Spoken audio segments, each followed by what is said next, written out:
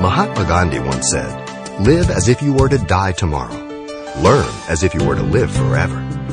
Today, we'll discuss the simple truths about where we learn about living forever with Pastor Xavier Reese as we discover the source of all truth necessary for eternal life. I want to call your attention to the extent of the teaching by the Holy Spirit. We find this in John 14:26. He says, "He will teach you all things." All things. Now you know what all means in the Greek, right? It means all. There's not one single thing that you or I can learn, have learned, or ever will learn that is not taught to us by the Holy Spirit of God regarding God or the things of God. Now you can go to the university, become a doctor or lawyer, whatever you want. But you cannot learn the things of God apart from the Holy Spirit. He is the illuminator of the believer. He is the tutor, if you will, of the believer.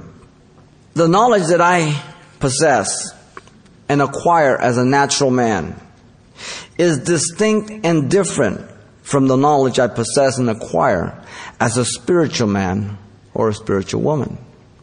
In fact, Paul the Apostle, you're familiar with the passage in 1 Corinthians chapter 2, verse 9 through 16. He lays it out for us as a great text. The Corinthians were boasting in their earthly knowledge, as you know, in their wisdom.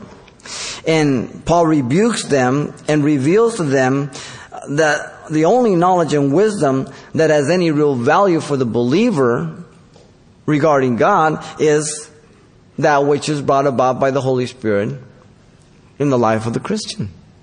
And so he contrasts the knowledge and wisdom of the world to the knowledge and wisdom of God by the power of the Spirit. Verse 10, "But God has revealed them to us through His Spirit. For the Spirit searches all things, yes, the deep things of God." Only the Spirit of God knows and can reveal the deep things of God. All right? No natural man can understand them.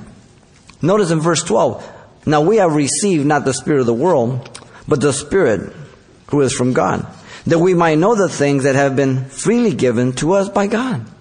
So as we're children of God, He begins to deal with us. You begin to read the Word, and the Word of God begins to speak to you. You begin to understand it. You see your blindness of the past. You see your foolishness. You see the wisdom in God. You see the protection. You see the love.